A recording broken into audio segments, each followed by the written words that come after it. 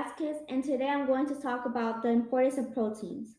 First, the functions of protein are growth and repair body tissue.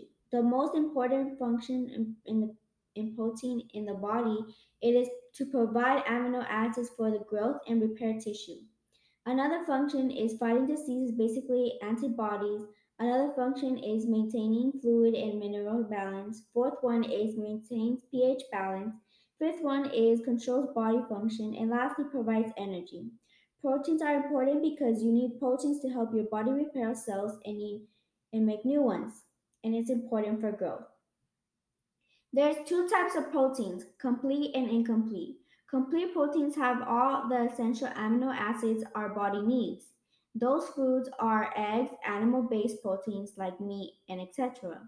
But in the other way around, incomplete proteins don't include all essential amino acids. Those foods are vegetables, grains, plant sources, etc. Too much protein causes health problems like intestinal discomfort, but too less causes muscle wasting and increases the risk of bone fractures. Teenagers might ask, why should we care? Well, for growth and not to have health problems.